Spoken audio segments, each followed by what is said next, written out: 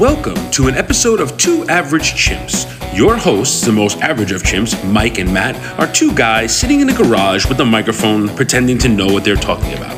So please have a seat, pour yourself a drink, and listen as these two chimps discuss their lives in their 40s. You can find more episodes of this podcast on Spotify and at averagechimp.com. Please be advised that this podcast is not kid-friendly and aims to be as offensive as possible.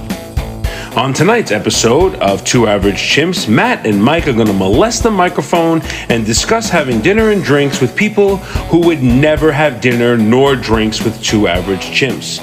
Tonight's drink of choice is Clyde May's Original Alabama Whiskey. I hope there's enough whiskey in that whiskey. Good luck, fellas.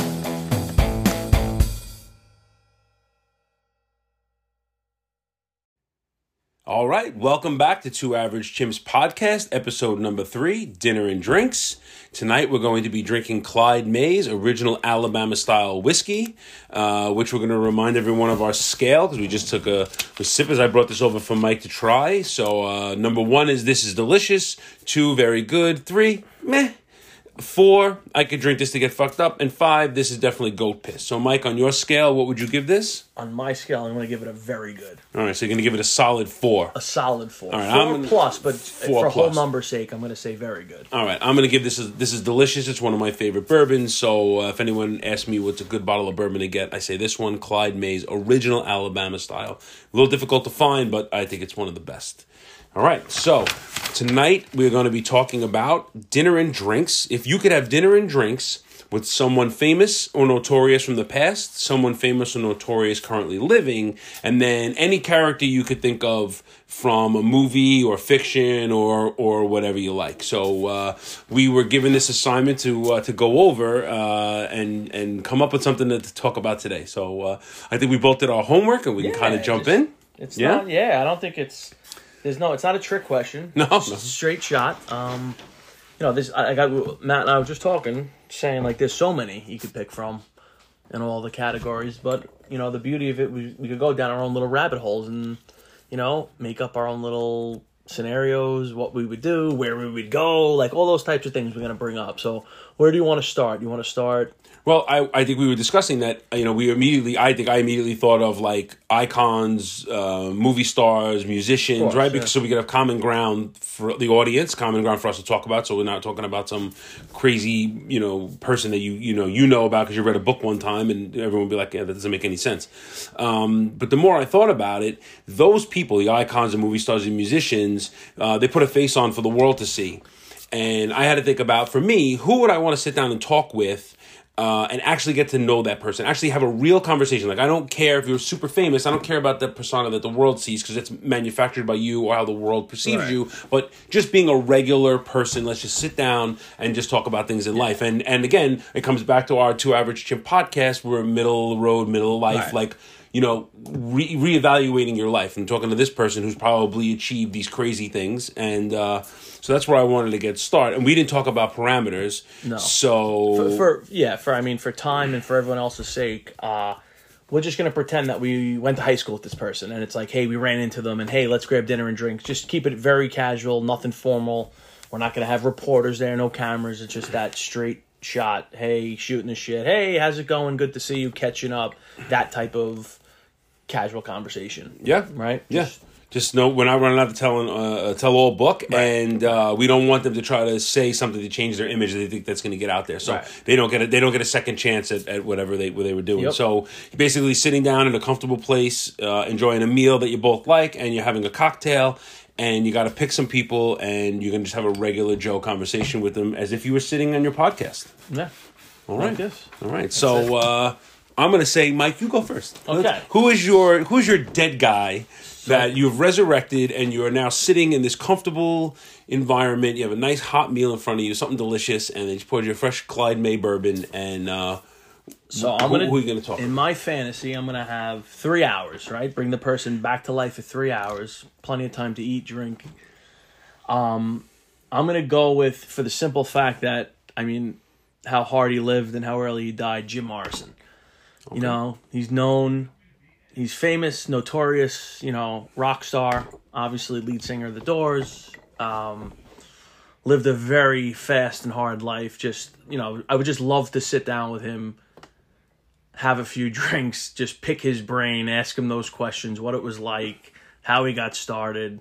Did he enjoy it? Did it become a job? Was he still living his, was it still his dream when he was, a kid picking up his first instrument and playing it? Or was it just, did it become, we got to go, we got to fly here, we got to go there? It sounds, glorious. Do you think maybe the personality became bigger than him? He had to get on stage and do those things. He pulled his pants down, whatever, all the crazy things that he did. Did it become more than, was it like a juggernaut? Did it just keep going and he had to just keep playing along with it? I think everybody, obviously, when they start off doing anything, they obviously want to make it to that top of whatever it is that they're doing, right? They want to be at that top level. I think more often than not, when you get fame like that, where you're completely famous, when you can't walk down the street without being recognized and bombarded by people, I do think it gets out way ahead of you, and you're like, whoa, like, if you could, you would try to slow that down, rein it in, and be like, keep it on your terms, which, again, in a perfect world, that's the way you would love it, but it never works that way. And he died so young. Yeah. I mean, 27 years old, it's not even fathomable now. Forever 27, Now, here's another question about those types of, only the good die young.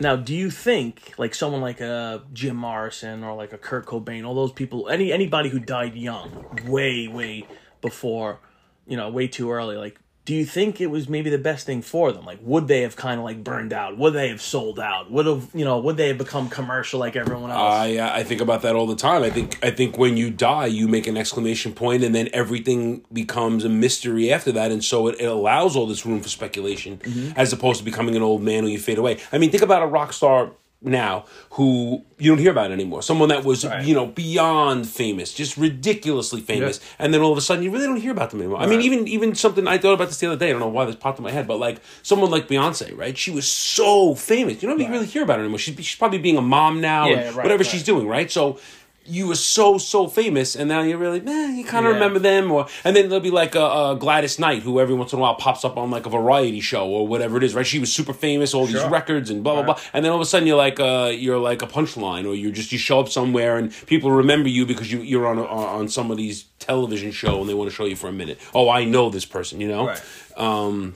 So it's very interesting. I mean, a lot of people died very young, and their story is still being told. Jimi Hendrix. Yeah. Right. I mean, would Jimi Hendrix still be an innovator? Would he be boring? Would he? Would if he? Instead of dying, would if his talent faded because of the drugs? Would he have kind of fallen off? I mean, he was superstar famous. Oh yeah. Right. I mean, all musicians talk about him, and ahead of his time too. Yes. So that's it. To your point, when, it's very sad and morbid to say, but do you think they were better off dying young in the peak of their career? Well, better off to be famous. I don't know, better off in their world and the people they left behind. But I'm saying musically. Yeah, strictly. I'm saying when you have a body of work like Jimi Hendrix left behind. Yes, I think you just it only gets worse from there. Yeah, it can't get better, right? I mean, maybe it gets a little bit better, but you're going to peak at some point. Then it's look at all the artists now that have been around forever. They have great albums, they have good, and then all of a sudden it's the albums start to come out, and you're like, all right, there were a few good songs. Now it's kind of even the hit singles aren't good. You see that. Yeah, I think eventually you run out of material. I think whatever made you famous was at the moment, right? I'm a huge Led Zeppelin fan. I am a beyond Led Zeppelin fan. They broke up when I was 4 years old, so I didn't start hearing the music till I was 5, 6, 7, 8 years old. They were gone by then. At that point, their music had really started to change. The world had changed. The world didn't want Led Zeppelin anymore. Yeah, right. Music had changed, so they would have been these guys that were still running around, like the Rolling Stones, still running around playing the same old songs. As a Zeppelin fan, of course, I would want to see them again, but I respect the fact that they don't go out on the road anymore. Jimmy Page hasn't put new music out in years. I mean, he did a couple of projects or whatever. He was one of the guys I was going to put down as my present person, I would love to get to know him just as a guy, just as a person to see what kind of guy he is. But, John Bonham dying, it ended the band, but they wouldn't have been able to continue the way they were, right? I mean, disco was coming in, everything was changing. So they're icons from the 1970s, and then it ends. I don't think you could keep that train running forever. I don't think there's any artist that really has the continuity where you're like, oh, that guy was awesome. Forever, and he always came out with new stuff. I really can't think of anybody off the top of my head. No, I mean, there's no one that really, again, spanning decades. You may have someone that goes, for a 10 or 15 year run, but. All right, so now you're sitting with Jim Morrison. Do you think he would be an asshole? Well, Like, do you think that maybe that was his personality? He would try to be a gritting, grinding asshole? I mean, again, obviously he died before I was born, but you see his personality. He was this guy. He was known for not being the best personable. He wasn't approachable. He was kind of like that. I'm hoping. Again, the setting in my mind when I was coming up with this ridiculous topic was we knew each other. We grew up together, and it's kind of we ran into each other, and it's like, hey, so you'd be the same age. Well, same age. 27. So what I'm saying is, let's say you met him at 26 before he's going to die. He's ultra famous. He's all over the place. He's still all fucked up on drugs, right? But now you're Mike, and you're 40 years old. Your two worlds, you represent everything he was pushing back against. Sure. So could you have a conversation with him at the time? Again, realistically, probably not. It would make for an interesting conversation. Is he going to sit down and say, hey, I want to have a conversation with this chimp? Maybe I could get on their podcast? Probably not. However, I do think, again, in the perfect world, and for the, for this topic or for the discussion, it's more of the, like, what would you ask him? Like, I'm assuming, like, again, he's... Do you have any questions? Did you come up with anything? What would you say to him? I mean, like I said, I would just... The question, like you said before, it's like, did it become a chore? Was it a job? Like, did you still enjoy it? Did you like the members of the band? I always wonder about that. I think always wonder when about you that. get to that point where it's a machine and it's running and it's going and you're famous and you're touring and you're, I mean, forget about... I mean, I'm not even going to get into that. Yeah, I'm not even going to get into that. But I think at some point you have to put everything aside, go on the stage, do your thing, and then just walk off. Like, look at Axl Rose and Slash. Like, I went to go see them a few years ago, and it was noticeably uncomfortable how much they hated each other. But they got up on that stage and they sang, and Slash was on one side, Axl was on the other side. They wouldn't look at each other. It was... Were they good, though? I mean, they were good for being 30 years after their hits were out. Yeah, I mean, they sounded as good as you're going to sound in your late 40s or 50s, But I do think that a lot of those groups, like... They all can't get along. They all can't love each other. I mean, it has to, I wonder, I always, when I was a kid and I was really into Zeppelin, I thought they were like four best friends, They were just four guys. They were four musicians. They were professionals. They did their thing and whatever, and they had all different personalities. But I wanted them to be friends in my head, Of course. But I know that Robert Plant and John Bonham were really close. But like Jimmy Page was this older, more sophisticated guy, and John Paul Jones was the real quiet guy. Like, I wonder if they could sit around and bullshit like this and hang out and be friends without all the hangers on and the management and the broads and everything. Like, could they just be in a room and sit and talk and make music? And that's where the magic happens. Of course. I only watched a little bit of that Beatles thing. I want to watch it. The one of the Disney one. I watched a little bit. And while I'm watching it, I'm wondering if those guys were friends, if they enjoyed being in each other's company. Now, at that point when they were making that documentary, I think it was the end of the Beatles. Right. But I wonder, was there a point when they were like truly were friends and they were like sitting down doing something they absolutely loved? I honestly think before they blew up, I think they genuinely liked each other. Not that they didn't like each other towards the end or they hated each other, but I think it was clear that they weren't like the best of friends. Like, they didn't hang out to hang out. They hung out when they had to, or they got into a studio and did what they needed to do and got it done. Like, it's sad, right? I mean, you don't want it to think it's that way. Like but when you go to work, right, and you have people that you work with, you're friendly with those guys, and there's got to be like that point where everything is going great and you're doing the best work you've ever done, whatever your job is, whatever you were doing. But then after a while, it starts to just fade away, and like you see each other, whatever, hey, how's it going? And you're not really as tight. Like, I think that's just a normal progression of life, but we hold these people to such a different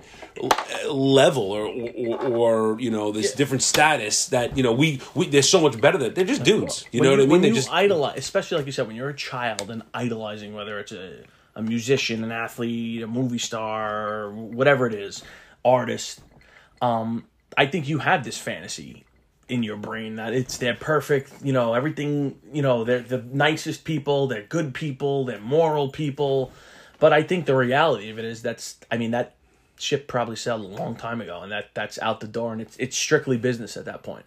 They're churning out business. They have a manager. They have, an accountant looking at their numbers saying, hey, you only did this much here. You got to do more there. And, I think if they could all say, hey, I want to do this 4 times a year, whatever it is you're doing, and did that, I think they would all be happy. But I think the reality of it is, hey, you have this machine, like I said, and you can't. And got bills to pay. And you want to live that lifestyle and keep that's it up. it. So you're saying you lose the art. not that you lose the art. I think you lose the love of the game for whatever it is. Right. I mean, so basically you're not churning out records because you love it becomes a job. And that was like and the you question. think with Jim Morrison would... I honestly think he would have been happier, again, my personal opinion, happier just playing those little small venues and not having to travel all over the place. And, I think he hated that, like, not the glamour of it, but I think he was just more low-key, in my personal opinion. I think he would have been happier literally sitting in a garage having a beer or getting completely shit-faced, churning out some tunes, playing music, than, hey, I have to go to the, I'm going to play forum. The Garden, the Forum, I'm going to play, like, I think he would have been happier on, like, Whiskey Go-Go or the Viper Room in L.A. I don't think he was necessarily... made for like the big venues, and I think he just he got to that point where he had to do it, and maybe that's what drove him to that point to, he died in a bathtub, right? Yeah. So that's very interesting. That's there's a ton of questions. I would just literally sit there and listen. I would just ask a question and listen, and again, in my mind, he'd be giving me these big, long, detailed responses. He'd probably give me one-word answers in reality of it, but because he might want to just talk about other things completely different. Like, all right, read my biography. Like, he doesn't want it to be an interview. He would just want to talk about shooting the shit. Or even just be like, hey, Jim, what are you going to order tonight?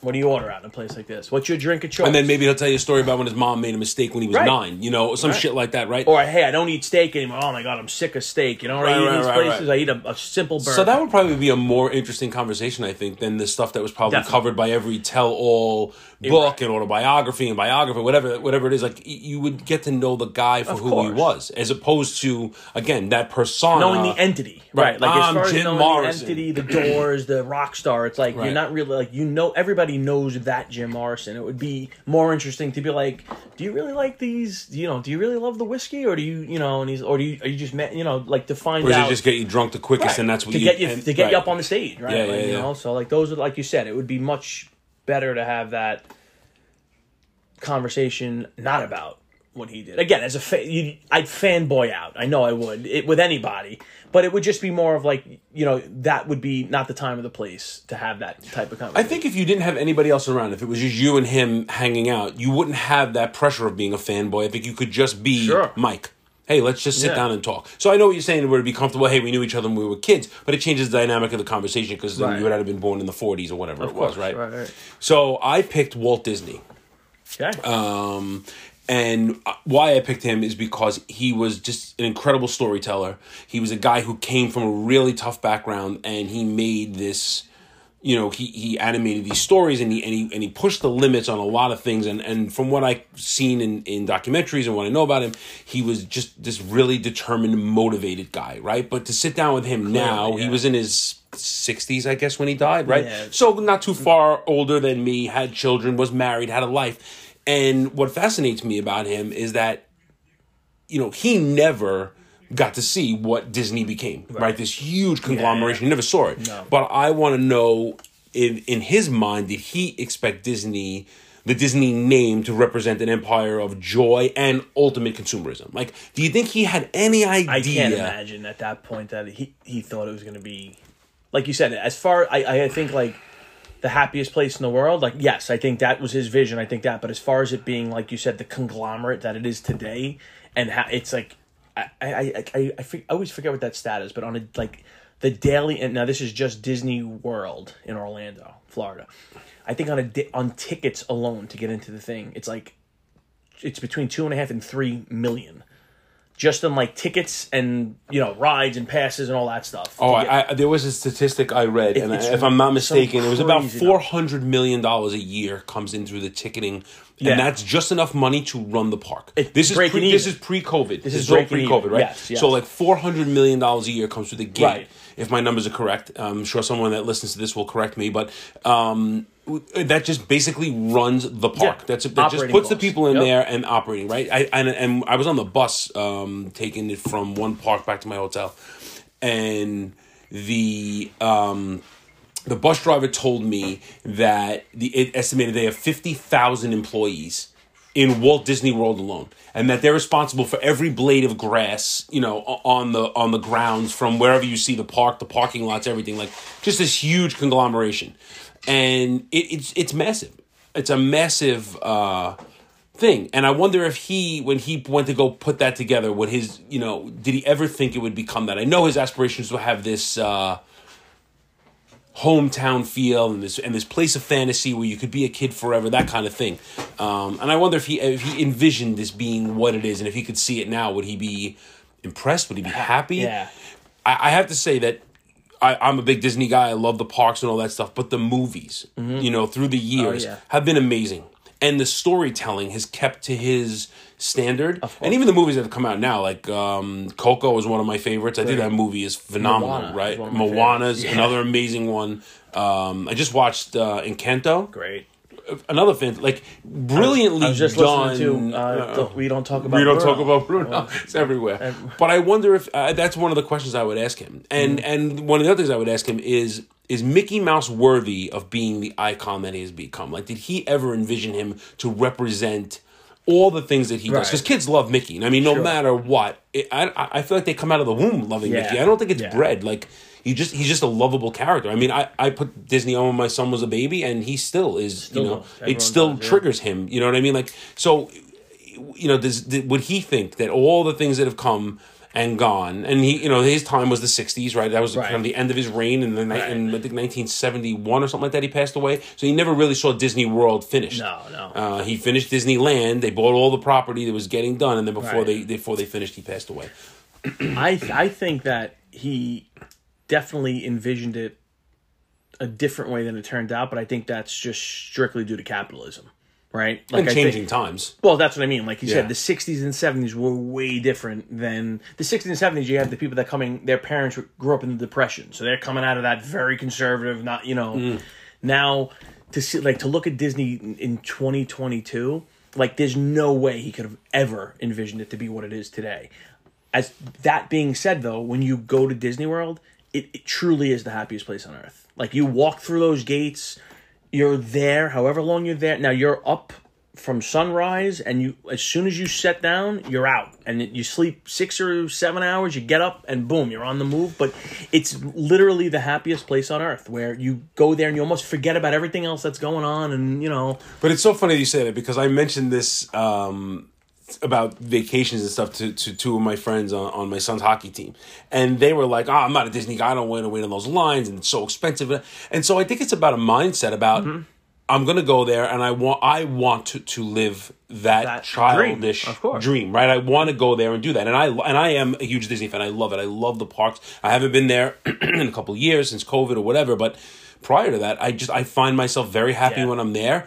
But then then you're with your kids, and they piss you off, and you become a lunatic, and I spent $10,000, and you get that persona comes out, But there's something really special about the way they tell stories, and that what I find fascinating is that whoever has been in charge all of these years leading up to this, they've kept his ideals in place. Right? I mean, when you watch a Disney movie now, it still feels like when you watch Cinderella or Snow White or whatever it is, it's like there is something to it. They keep that magic and that level that it has to be kept at, right? They never chintz anywhere. They never bring it down. Like they did the live version of Beauty and the Beast. My wife loves Beauty and the Beast, right? And I've watched it a couple of times with her. It's fascinating to me how they never let the level come down, that they always do everything to the top. And I've always been fascinated with whatever he did, whatever ideals he came up with, or whatever he told his people or instilled in them, it's still there. It's still part of the mystique of Disney. And I wonder now if he could see this, like if we could sit down and have a drink. I just want to know about the man. Like, where did you come from? Where did your, like, I like to write. I love the storyteller part of this. Like, where did that come from? And, and that's why he's my guy that if I could sit down with. It's very true. Because like, even like you said, the more recent Disney movies that came out that we mentioned, they all have that similar, like there's some kind of tragedy in the beginning, it's some, and then like they all have like a similar formula, if you will, and they follow it, they stick to it, and like you said, it's almost like a director. When there's a certain director that you like and they have a certain style, like you could just see how it's filmed. You're like, oh, I know it. This is so and so, right? It's the same way with Disney, and like you said, I don't know if it's they're doing that for his legacy.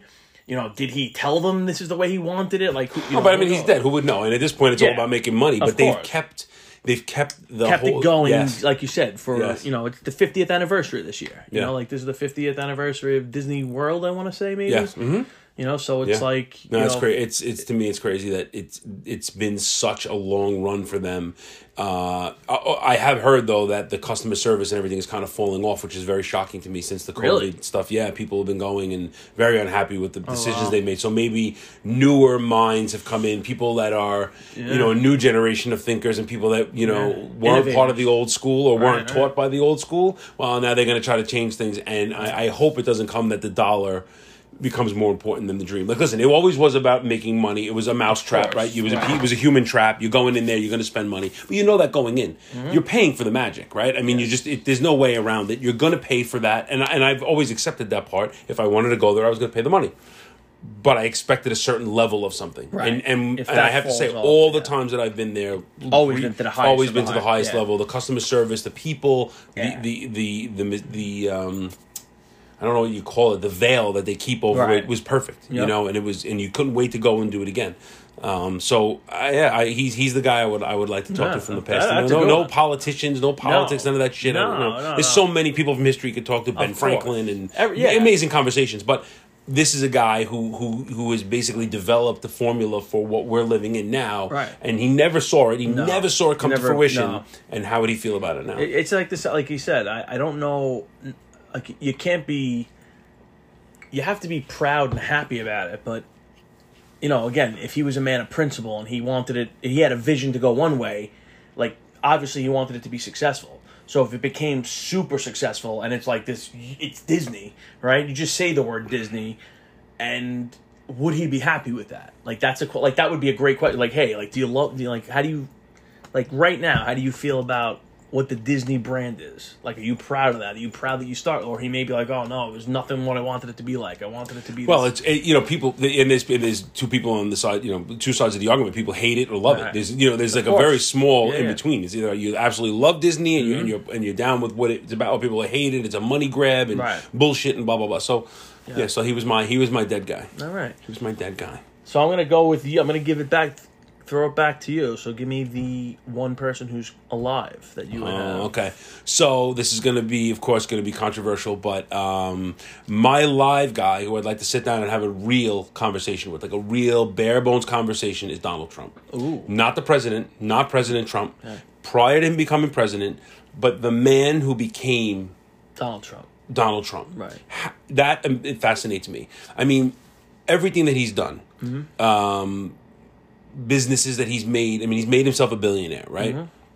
He got money from his father. I hear this all the time about people that want to knock him. Oh, he got money from his father, and that's what. There are people that make one stupid song, and they become millionaires, and they do nothing with it. They piss the money away, and they wind up being broke on the corner. People win the lottery, and they get all that money. Athletes piss their money away with their entourage on Hennessy and hookers. With 30 guys in their entourage, they had hundreds of millions of dollars because they could play ball, and now they got nothing. So that argument to me is moot. Like, it doesn't even make sense. This is a guy who borrowed $1 million, made an empire, and then paid his father back. Right. But he's a hateable character because he grinds on you, because he says these really obnoxious things, but he's so smart. He does it for a reason. Of course. Let's just say, for the purpose of this conversation, let's just say it's Donald Trump let's say 2015. Right, or 2013, pre-politics, 10 years ago.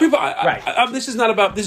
But I'm saying, like, at that point, or whatever. If you said that name prior to him being president, people are like, "Yeah, that's great." Oh, yeah. Now, if you say that name, people are like, "Oh, he's a pig. He's this. He's racist. He's homophobic. He hates this. He hates that."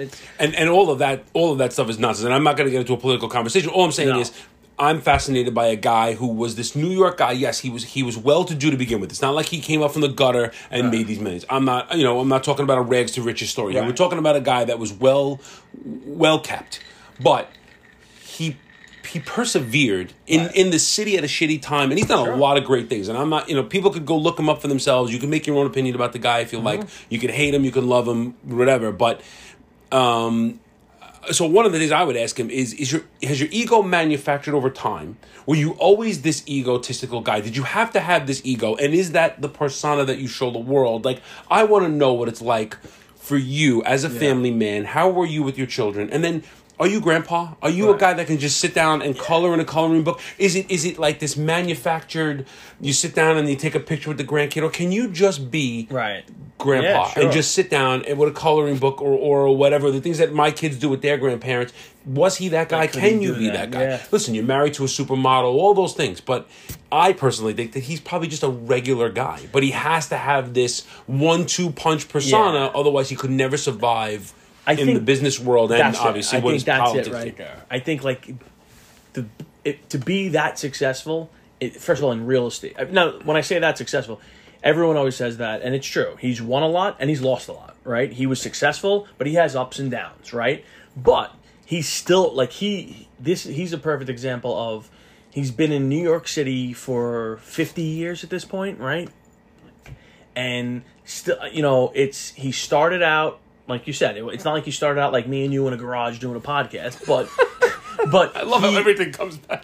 Well, it's true, but I mean, like, so I'm not trying to compare him to like us and our upbringing, but I think you do need to have that egotistical, and you do kind of have to have that, tough around the edges, and defense first, throw 2 or 3 punches and then sit back to be successful in business, to be successful in real estate in New York City. I mean, he was dealing with contractors, he was dealing with the mob. He was dealing with... And that's the thing, people never see that part. Like, when people want to talk shit, people that aren't educated about the whole thing, and they just want to throw barbs at him, they don't know the other names of the other guys that were involved in the 70s and the 80s. Like, you never hear those guys' names. They never registered on the scale of icon level or celebrity level. This guy made it that celebrity level. He was at boxing matches. He put himself out there, but you don't know the characters that he was dealing with and the pressures and what was going on in New York at that time. New York in the 70s was an absolute shithole. It's corrupt now too, but I mean, back in those days, it was the corruption will always be. Yeah, but back in those days, it was like I said, he was on the front line dealing with, the crookedest of the crooks, and for what it was worth, again, you say, yeah, he's slimy. He's like, yeah, he probably is. But you kind of have to be, and you kind of have to be resilient. And you need guys like that. That's the whole thing. People want to shit on him because of the political status now, but you have to be. You have to be a bit of an asshole to be able to get ahead in this world, because the rest of us aren't assholes, and look where we are. Right. He pushed ahead of everything else. I think to be, like I said, to be that successful in a city like, and let me take a step back for a second. I think a lot of people not from the New York City area, or who didn't grow up in New York City, Donald Trump, like, we knew who Donald Trump was before The Apprentice, before, Home Alone. I was gonna say, he was that iconic that he was in Home Alone 2, Boston, New York, right? Hey, where can I find where's the lobby? Oh, right down there to the right.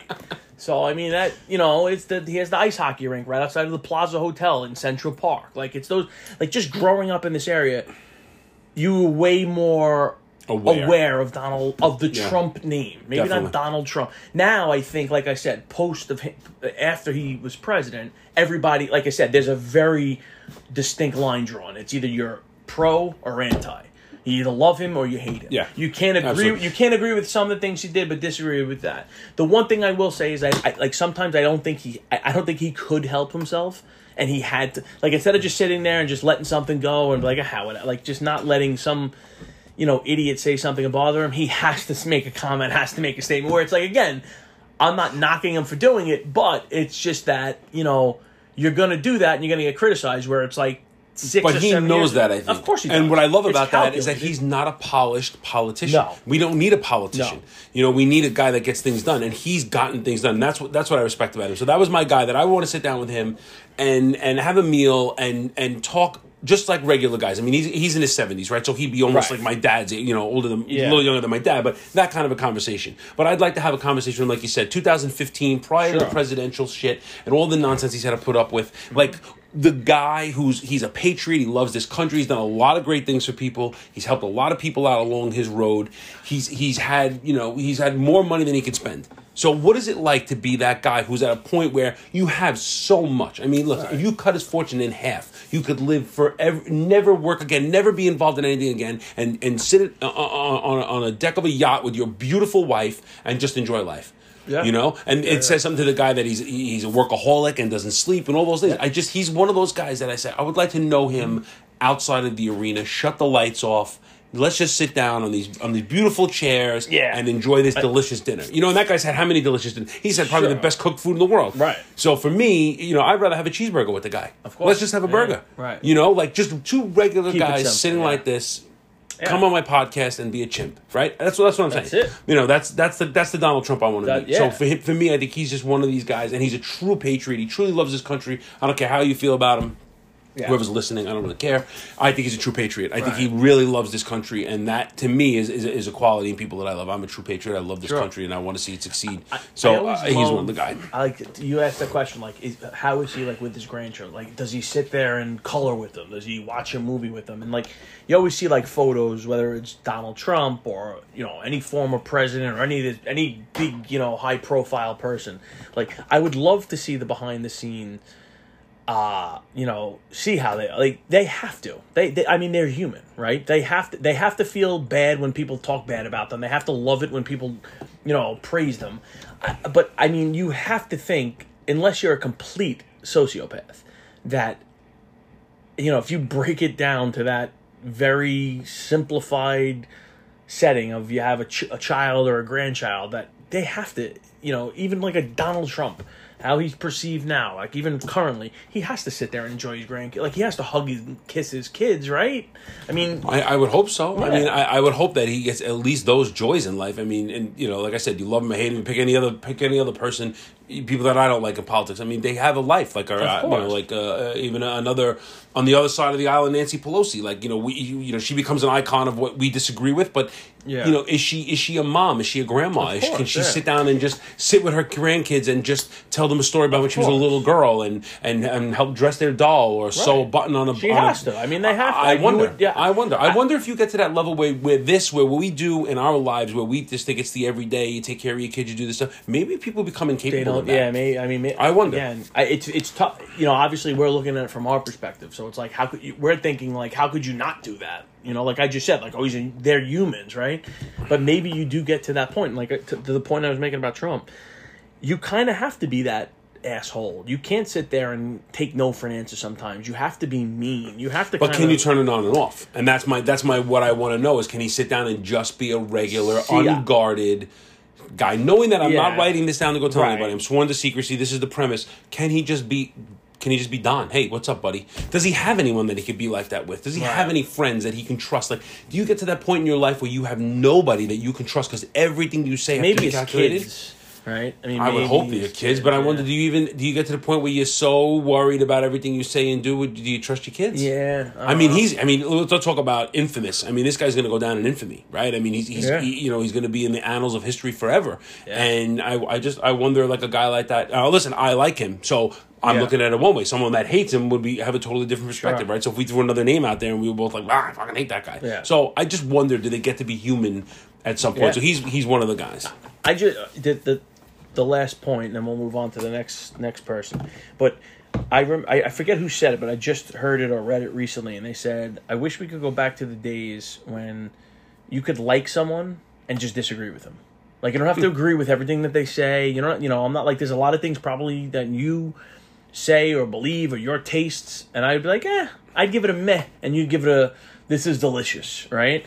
So if, you know, like I forget who it was. I don't know if it was whoever said it, but it was beautifully said. They were like, why can't we just go back to the days when I didn't know what your political beliefs were or how you felt on this subject, and like, why can't we just like someone and be friends with someone or love someone and just disagree with them on a few things? It's like that. Like, to me, that's like the utopia. Like, that's the place where we're all trying to get back to, which unfortunately it's, we're hyper polarized. It'll never get back to that. But that was just a very it goes back to, you can't change hearts and minds, right? I mean, and I've been saying this since all this craziness has gone on in the world, is that, you know, people post on Facebook and all this social media stuff, and it has an algorithm where you're only seeing posts by people that agree with you. Right? Yeah. So when people put all these crazy posts up about stuff, who are you you're preaching to the choir, right? I mean, you're preaching to the choir. You're talking to people who agree with you.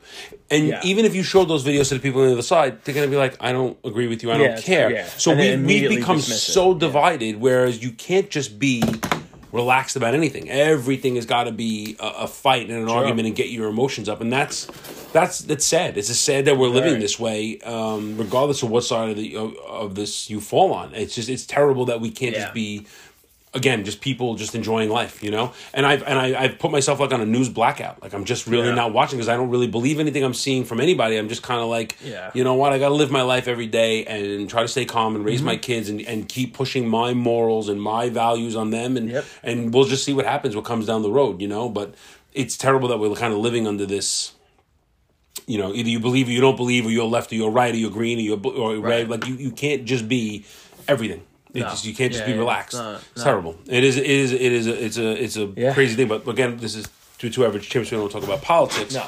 So the next was, I guess you want to go alive. Let's go like a person. Well, that was my alive. So who's your alive? Oh, that was your alive, right? So my alive. So it was like so many. I didn't know. Am I going to go athlete? Am I going to go musician? Am I going to go this? But the one who I picked, and I'm going to give you a backup for each of the three too at the end, real quick. But I wound up going with alive Mel Brooks. He was on my list. I would love to sit down with Mel Brooks. He was on my list. Mel Brooks fan. Amazing. Yeah, so that's awesome. So maybe we could share. Yeah, so please tell me why. I would just love for two reasons. Number one, he's an icon, right? I don't know anybody who does. You may not think his movies are funny. Maybe like maybe if you don't have a pulse. I mean, I don't know. You can think he's an icon. I mean, however old he is. He's got to be in his 90s. Oh, I got to be close to 100. I'd say mid-90s at the best, maybe. Probably should have Googled that before we did this. He's been around, we're keeping it very professional. But I don't know. Like, I grew up watching his movies. I just watched Spaceballs the other night. It was on TV. I watched it, turned it on, and I was giggling to like a grown man in my bed. My wife was with my kids, giggling, just watching Spaceballs. And that's one of his later movies. I mean, I can watch Blazing Saddles 100 times, and I never get tired. My wife hates it. She hates any westerns, brown movie, anything that with is sand or dirt or like a desert or horses. She doesn't want to have anything to do with it. But even Blazing Saddles, you can't call that a western. You know, here's the thing. And it's so funny. I tease them, her and her family all the time. Like, you grew up under a goddamn rock. Like, I'll mention a movie, they've never seen it. Sometimes my mouth hangs up. The other day I asked her if she saw Top Gun. She's never seen Top Gun. And she's only a couple years younger than me. So our taste in movies and what we like is so far gone. And because I'm the last of four and I was a late 70s, early 80s kid, in my house we watched a lot of 70s movies, a lot of 60s movies.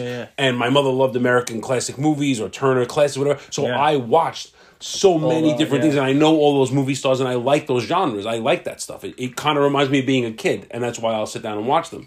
But she doesn't like Blazing Saddles. She doesn't find it funny. And she's like, I wish I did. She doesn't like Star Wars. She doesn't like Star Wars. Like, I'm a huge Star Wars fan. She's like, I missed the boat on it. She's like, I just don't get it. I wish I did. I wish I grew up in the same time as you.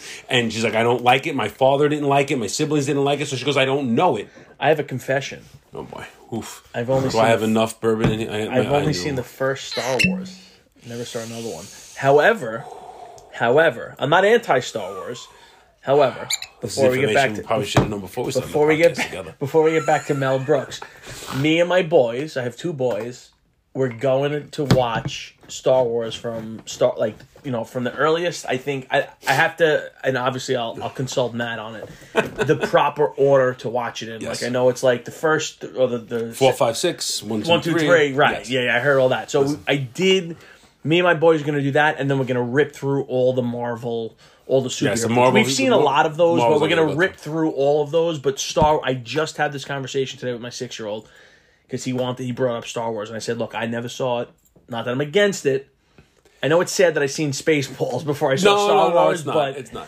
Listen, Star Wars is, I think it is something unto itself, but because I grew up with it as a kid, I was a little boy when the second two came. So the first one came out, I was really young, and I saw it like as I got a little bit older. But the other ones, Return of the Jedi and The Empire Strikes Back, like Empire Strikes Back, I was probably like 6 or something like that. So like that to me was like the movie, and they made it a little more kid friendly and a little more Right. commercial or whatever, but just the love of it, just to be attached to it. I just love the whole idea of it, that Right. people are into it. I have Star Wars stormtroopers with hockey sticks in the back of my pickup, Right. and this guy pulled up to me the other day and he was honking the horn. I'm like, what is this asshole? You know, what is this guy? And he goes, oh, I love your truck, man. Those Yeah, fucking yeah. things are awesome. He goes, do your kids play hockey? He goes, those their numbers? I go, yeah. And he's like, oh, it's fucking great, Darth Vader or whatever. So my whole pickup truck is Star Wars and Darth Vader or whatever. So to me, it's just something to kind of sink your teeth into. My older guy could care less. My little guy wants to sit on the couch when we watch everything Star Wars, Clone Wars, and Mandalorian, and now we're watching Boba Fett when we get a chance. So he's into it,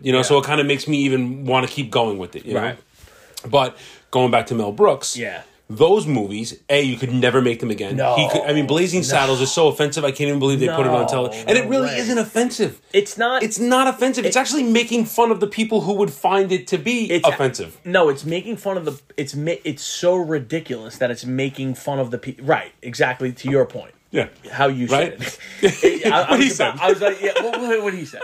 But that's exactly what he's making fun of, how ridiculous it is. And to feel that way. right. And just, it's just, I may go home and watch it tonight. Yeah. I mean, like I said, I would just love to sit down with him and just like, hey, walk me through how do you sit down and come up with a script for Blazing Saddles or all, like you said, all these movies? And we're talking, this is how many years ago? I wonder what he was probably in his, his 90s now. That movie's got to be close to 50 years old. Maybe it's over than 50 years old, just about 50.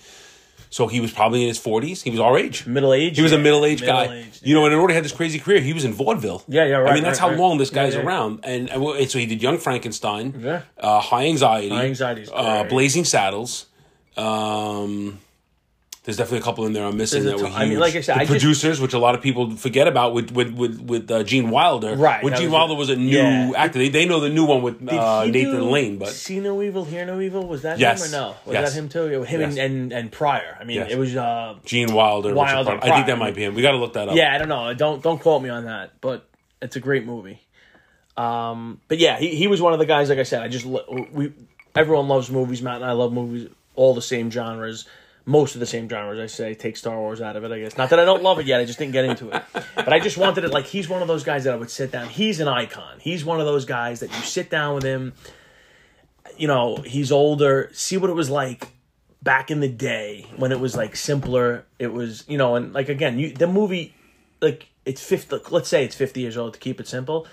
It still holds up. You could still watch it and laugh your ass off. And I haven't laughed that hard for a movie in 20 or 25 years. And I bet he's the kind of guy, because he's old and he would be grandfatherly, that he would tell you anecdote 100%. after anecdote after anecdote, 100%. and it would make the movies and everything else so much funnier. And he wouldn't have to name drop or explain everything. He would just be able to talk about, if you see him in an interview now, they talk about name dropping and this director and this producer, we would know. I don't care, but what was it like for you? You're a 40-year-old guy, you're relatively famous at this time. Those movies had to be a stretch. It wasn't like he was so... if he tried to make a movie now, people would just go see it because it was Mel Brooks. Of course. But at the time, when he was making those movies, it was still he was... and he had unbelievable actors. He was in it. did you ever see High Anxiety, the part with Madeline Kahn, when he's got the gun on him and they're trying to go through the airport and they start doing the whole bit with the bags? It's just... the bits were it's basically stand-up comedy that he fit into a film. Which is he did Robin Hood Men in Tights. Yes, right? And that was kind of dumb, but I still love it. Goofy, but it was it was funny. It was a little bit of a letdown after Spaceballs. Well, Spaceballs was so awesome. That was a little bit... Spaceballs is, that's iconic. Spaceballs is in my top 10 funny comedies of all time. Yes. My personal I could watch it every single time. Every time it's on. I'll and it's so funny that you're not a Star Wars guy, because it's a total spoof of Star Wars. I trust me, I get my after you watch Star Wars, the jokes will make that much more sense to you. You'll enjoy them so much more. I get, even the opening credits, how it opens up.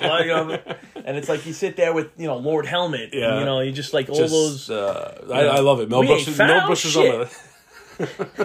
We've been combing the desert.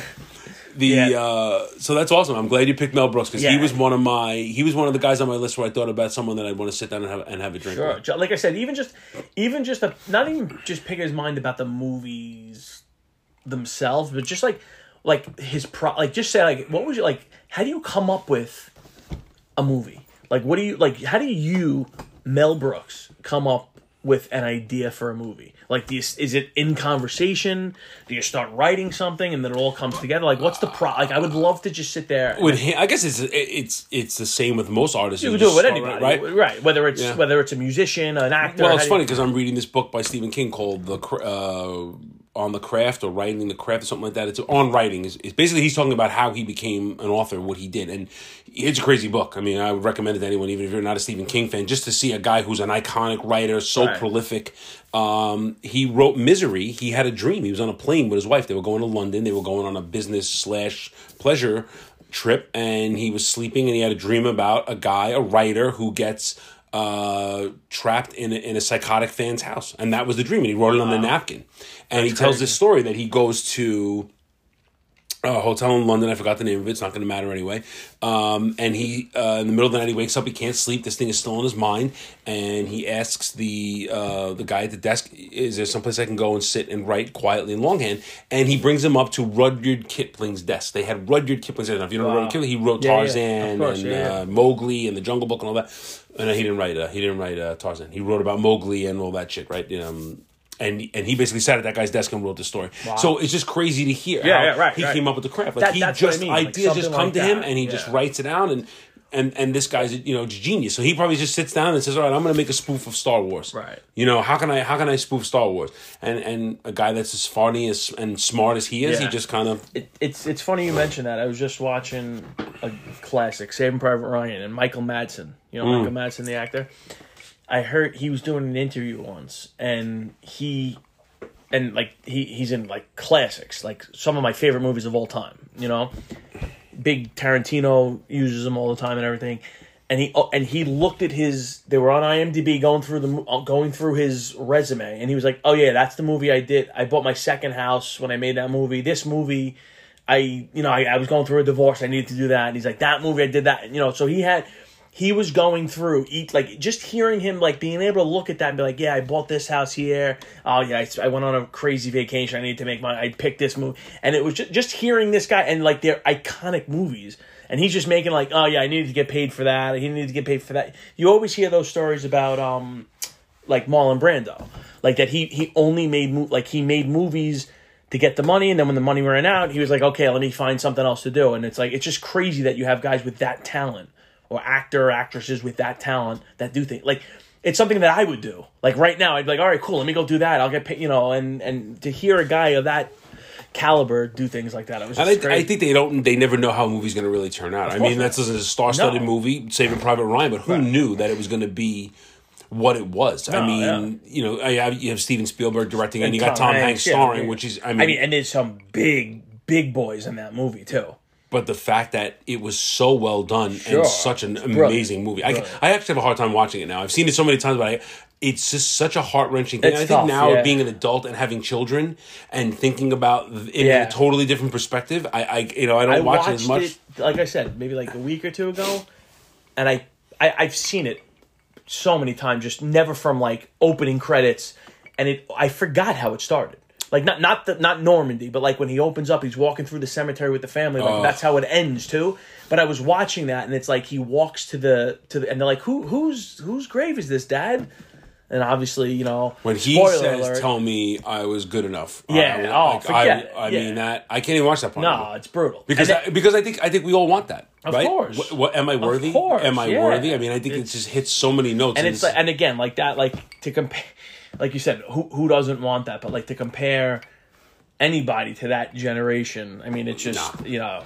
But it and then it goes from that, and then they're literally on those boats, not the U-boats, on those boats where the things come down and and it does. I mean, I don't know, but.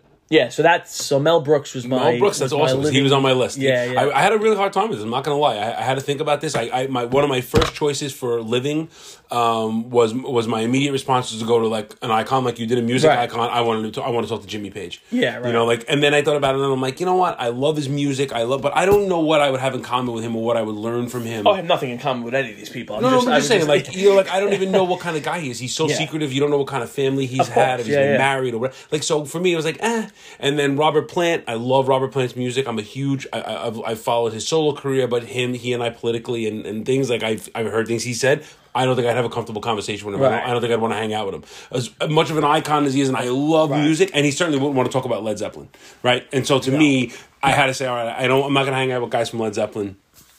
So it was really difficult for me to pick a guy. So Donald Trump, of course, was the name that I knew would be the buzz. People would be like, "Oh, I fucking hate that guy." I had to bring him up. People are either just they just shut it down at that point, and then they came back to listen for a minute. And they're like, "Oh, I said Donald Trump again. Fuck him," and they just clicked the button off. So I think more importantly, I think I think we've gone on crazy tangents. I think what's going to be funny is the character who you would hang out with. So I have two. I'm going to give a real, when I say real, and they're both fictional characters, but one is a human and one is a cartoon. Okay, I'm going to let you take the floor. You let me take it. So yes. Okay, so my first, I'm going to go with my human, and it is. One of my favorite movies of all time is The Usual Suspects, and I would love to sit down and have a drink with Fenster.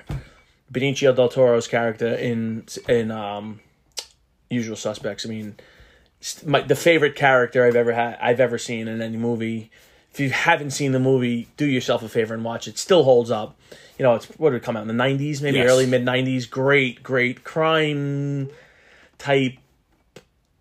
Heist type twist movie. It's phenomenal. I haven't seen it in a long time, so I'm really not too familiar with all the lines, but the acting I do know is superb. I mean, it again, Fenster he was just I don't even know what he was supposed to be playing. I don't know if he was like supposed to be I just don't know. It's just he didn't speak clear. He mumbled a lot. I do remember that part. Spoiler alert, they're in a lineup. They get called in, they're sitting in a lineup, and one of the things he's sitting there and he's just saying, he's repeating the line. They have them in they're standing there in a police lineup, and it's him and four other guys, and he's just saying it. And do yourself a favor, if you haven't seen it, go watch it. But that I'm gonna have to watch it again. I've seen it. It's been a very long time since I've seen it. Man, very, very long time. And the funniest thing about that was when Benicio del Toro reads his line. It's probably one of his first movies. It's one of the first big movies he's ever done. Clearly, he's very young in it, and he does the line. Like I said, he speaks kind of like broken English, like not really. And he reads it, and the guy is like, "In English, please," and he just says the thing over. And then when he says that, I saw this in old school. For all you young people out there, you're not going to know what I'm talking about, but director's cut DVDs, they talk it over. They were saying how... There's nobody young listening to this. No. Well, you never know. Yeah. But when he did that, he actually was reading it, and the entire... the other four guys in it actually lost their shit and started to laugh, and they decided to keep that in. Like, they were genuinely laughing at it. Like, they weren't supposed to be laughing. It was supposed to be all serious, all business. And he reads the line, and the other four guys start losing their shit and start laughing. And like I said, DVD, it was pre-Blu-ray. You could probably find it on YouTube if you look. You youngins, if you're actually listening to two old men in the garage. Benicio del Toro's character, his name was Fenster. In The Usual Suspects, I would love to sit down with him, just like I said, because he was. But you wouldn't understand a word he said. That would be the best part about it. I would just smile, nod, and giggle, and just. All right, so that's how awesome. I would do it with him. Yeah, like I said, I'll put him up there right now as my favorite character in any movie I've ever seen, hands down. Wow, that's a bold statement. Yeah, for me, it's my personal opinion. I like it. I like it. I like your conviction. Yeah, and my fictional, well, when I say fictional, he's fictional too. The cartoon would be Peter Griffin from Family Guy. Just love this. I just want to sit down with him and just rub his belly, tickle his armpits, just get silly with Peter. Oh yeah, Lois. So I know that's ridiculous, and people are probably like, "What the fuck is wrong with these guys?" I am a big Peter Griffin fan. Oh, who's not? If you're not, I can't like you. Family Guy is probably one of the funniest shows I've ever seen. The level that they take it. Seth MacFarlane is one of the most talented guys I've ever seen, and that show just really pushes everybody's buttons. I mean, there's. They've done things that have aggravated me. I didn't like. I didn't think was, but it's funny. But you take it, and you're like, all right, I can live with it because it's so goddamn good. I love it. I love Family Guy. Yeah. I love it. I sometimes I go back and I watch the very beginning episodes, like the way the animation changed and everything else, but the story, they're so true to themselves. And Stewie and Brian I love Brian. Yeah, I love Brian. I love that show. There's not a bad character on the show. There's not a bad character on the show. It's just there's always something like every episode. You're like, I can't believe. Yeah, I can't believe they got away with they that. said that. Yeah, yeah. I can't believe he actually said Yeah. that. And there's so many you could mention that would offend people, and Oh, yeah. that's what I love about it. I wouldn't even let my kids watch it. I really. My kids can't watch No, that. and they want so badly because it's a cartoon. It looks so lovable, but it's like, no, they can't watch. oh that. boy, it really covers some tough stuff. That's what I always and The Office. Like when I'm sitting there laying in bed trying to, they're always on whatever the 2 channels are. They're like 3 or 4 channels away from The each Office other. with Steve Carell. Yeah, I can't get into it. Really? I try. I I try. I hate that the fourth wall breaking, looking at the camera. I love that. Did you ever see the one with the British one with Gervais? No, and I would actually probably watch that first. So I watched the U.S. one and then went back and then saw the. How's the one? The British I one? see. I love Ricky Gervais. I think he's he's one of my favorites of all time. And it's so ridiculous and over the top. And again, I saw the one with Steve Carell first, and then you see. Go back and watch it. It's like a quarter of the seasons that I want to say it was 3 or 4 seasons, maybe the British one. It's great. If you and I like British humor. I love British shows. Yeah, it's very dry. It's not as fourth wall-y, but you know. But yeah, I don't know. I try to get into it and just Steve Carell, and I love him. I think he's hilarious. Yeah. I don't like it. I've tried to watch it. I'm Really? going to try again. I want to try again from the beginning because I think the guy Dwayne is hilarious. Oh, Dwight. Dwayne Wayne. D. Wayne. Dwight Wayne. Hey. Yeah. Patrice O'Neal makes a cameo Really? in there. Yeah. We're going to have to check it out. So let's agree you'll watch The Office. You'll give it a shot. Yes. All right. Try. I'm going to try. Try the U.S. one, or if you want, the Brit one is. I'm a big Ricky Gervais fan, so maybe I'll try that because I had a hard time swallowing swallowing a pill with the other one. I don't know. I didn't like it. Do that and then try to go to the other one. All right. So who do you got now? All right. So I got 2, like you did. I got a human and I got a cartoon character. So my human, which I thought would be a great idea, would be Ferris Bueller, right? So not Ferris Bueller when he was a kid, because I don't know if I could relate to the 18-year-old kid anymore, 17-year-old kid anymore. But now Ferris Bueller now. Like, what would have happened if he, did he become a fry cook on Venus? Is he still friends with Cameron? Did he marry Sloane? Did he become like a guy like with a fucking dad bod and he drives a minivan and he just gave up on life and like all his inspirational Beatle quotes from John Lennon are just like, meh. Like the fucking, he graduated high school and he went to college and he stuck his dick in everything that would move. And then he's still making phony phone calls to Ed Rooney. Right. I mean, is he still like this? Like, are him and Ed Rooney friends now? Like, do they? Rooney. You made me make a phone call with Rooney. You hit me. I didn't hit you. I lightly tapped you. You hit me. So that's in my top 10 all time too. So that is my top. That is my top movie because I watched. So I was a little. I'll never forget this. We had just moved to Staten Island. I was kind of new to be living here, and we went to. And this used to be. I'm gonna fucking date myself, man. So in Pathmark. In the Pathmark, there was a video rental place. It was like not even Blockbuster at that point. You can go in and rent and get movies. And I went in with my mom. I went food shopping when I was a little kid. I was about 9 or 10 years old. And I said, I want to see this movie. I don't know what it's about. And my mom let me rent it.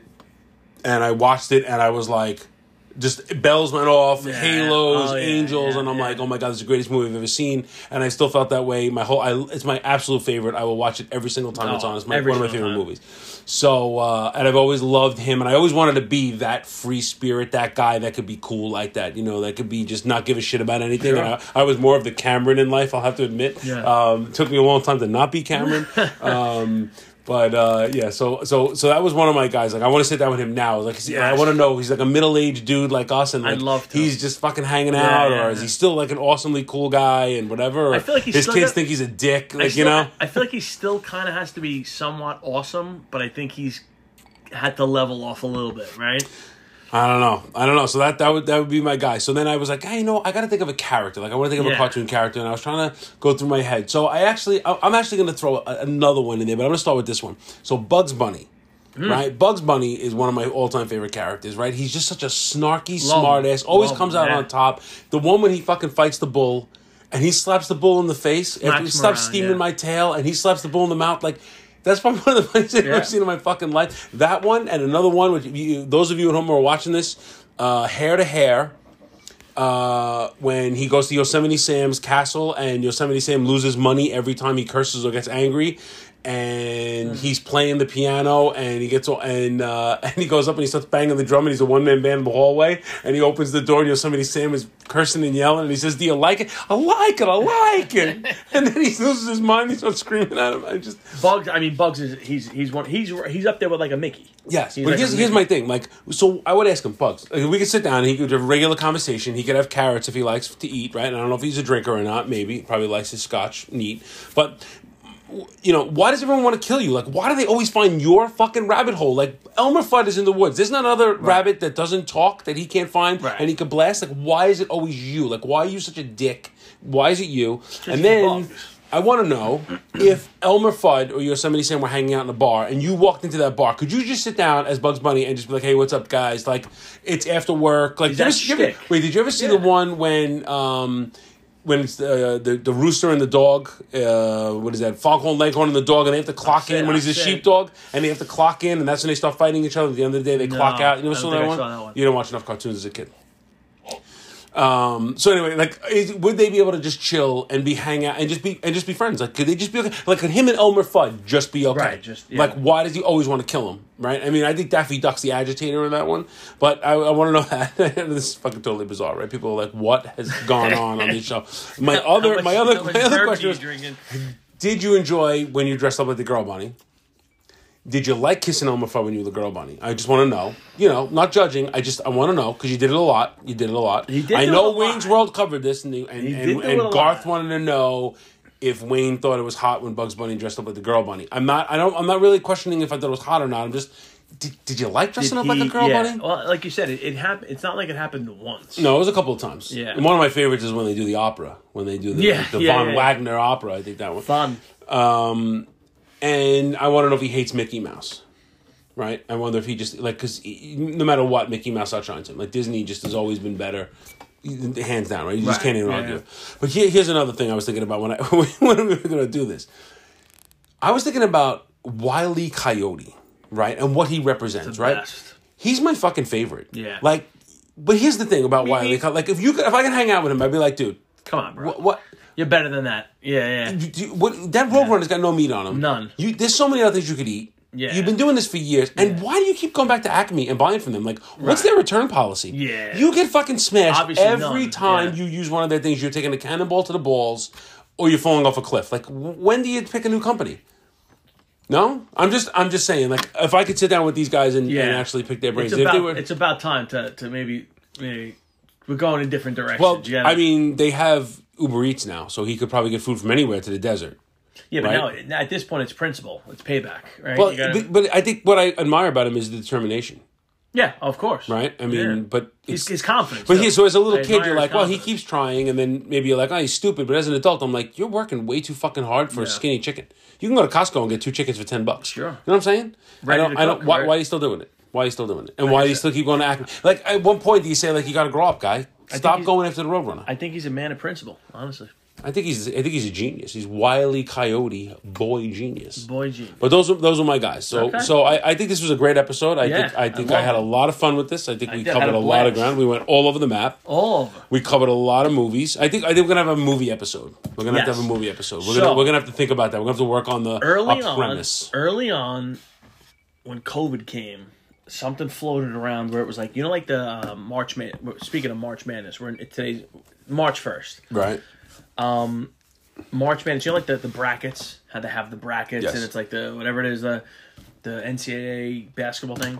Someone threw one out there. It was movies, and it was like 80s movies. Ooh. Or like comedies, whatever. Ooh. I have to get my hands on it, a blank copy, and we'll both do a bracket, and it was like, and it would be like the round of 16. It would be like 1 to 16, 1 to 16, and it would have like, and the seeds or whatever, however they seeded them, there was no, I think it was just picked out of a hat, right? But you literally had to go down. You'd be like, all right, 1 verse 6, 1 verse 16, 2 verse 15, and you would go down. Wow, and we're gonna have to set up parameters for that, like 1980 to 1989. No, it was like they set it up. It was done. Like it was predetermined. 80s movies. I gotta check to see what it actually was. It was like comedy movie. Maybe it was like comedy, Maybe that was it. Maybe it was comedy, and a bunch of different genres. If you bring up Ghost, I'm going to slap you. I'm just saying. No. But it was like I'll have to find that. We're going to put a placeholder in this. I'm going to go do my homework. Yes. I'm going to find that, and we're both going to get it, and we'll read through both of our brackets and see where we wind up on. That's a good one. That's a great one. I think that's a common denominator for people that would listen to this podcast, all 6 of them. Definitely. Because they watch movies in the 80s. Definitely. So, I don't know if it's 80s specific, but it was definitely I think comedy. we should keep it in 80s. I think we should keep it 80s. Comedies would be good. So I don't know if you have 64. to start watching Star Wars. I don't know if we have 64 comedies. I don't know. I think we could. I think you can come up with a lot. I think you'd be surprised like how many movies there are. We're not we don't have to make it. It's already done. They already had it up, and we would just have to go. Oh, the only thing that's in there is the 64 team. The 64 teams. The 64 movies. And then you go each thing, and you'd be like, all right, you go from 64, you break down to 32, 32 down to 16, 16 down to 8, 8 to 4, 4 to 2, and then you're like, boom, this is my favorite of the. Let's do it. Yeah. Let's do it. So, you have some homework to do. Yes. You got to watch Star Wars eventually. I'm going to do it with the boys. I'm not going to say it's definitely not going to be my next episode. No, I wouldn't assume that you could watch all those 100%. movies in that amount of time, considering that hockey tryouts are coming up. Yeah, pre-skates, tryouts. Pre-skates, playoffs and whatnot. So, all right, that's our homework. I'm going to try to watch The Office. I'm going to try to sneak it in a little bit. Maybe I'll get a couple episodes in. I'm going to try the British one, because I like all things British. Yeah. All right, so we had dinner and drinks with our dead celebrity, our alive celebrity, and our fictional character. I think we learned something. I think the audience might have learned something. I think you have drained a nice holiday pour of Clyde Mays. I did, yeah. Has your opinion changed a bit? Has it changed on your list, because now you've tried? So is it better than a very good, or is it still just a very good? It's again, I'm giving it.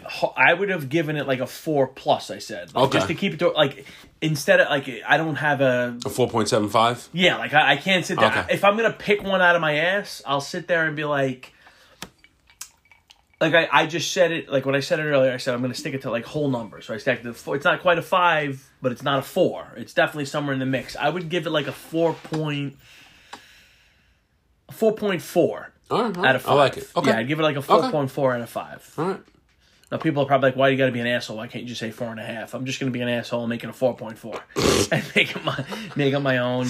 You know why? Because we're two chimps in the garage. That's it. We're two chimps on the Davenport. We're two chimps in the garage. In a garage. And this is, I look forward to this every week. It's amazing. Heat. We're going to have to get an AC unit here for the summer. My feet might be numb. I'm not going to lie. Are you really cold? Yeah, no, my feet are. You should tell me. No. This is what makes it what it is. We're two average chimps sitting in the garage. We just talked for an hour and 11 minutes about nothing. Well, I don't say nothing. Well, we didn't solve any world problems. Well, we're not here to. No, never my intention. Never my intention. I have to be responsible in every other aspect of my life. Right, this is my favorite time of the week, where we get to talk about goofy shit that our wives would just roll their eyes, and single women would walk the other way. Two fucking idiots. That's exactly what it means. Two idiots. You're one of my favorite idiots. You too. So, Mike, it was another great week. Great one. Great episode. Go on the books. And we'll see you next week. See you next week. Take care, folks. Good night.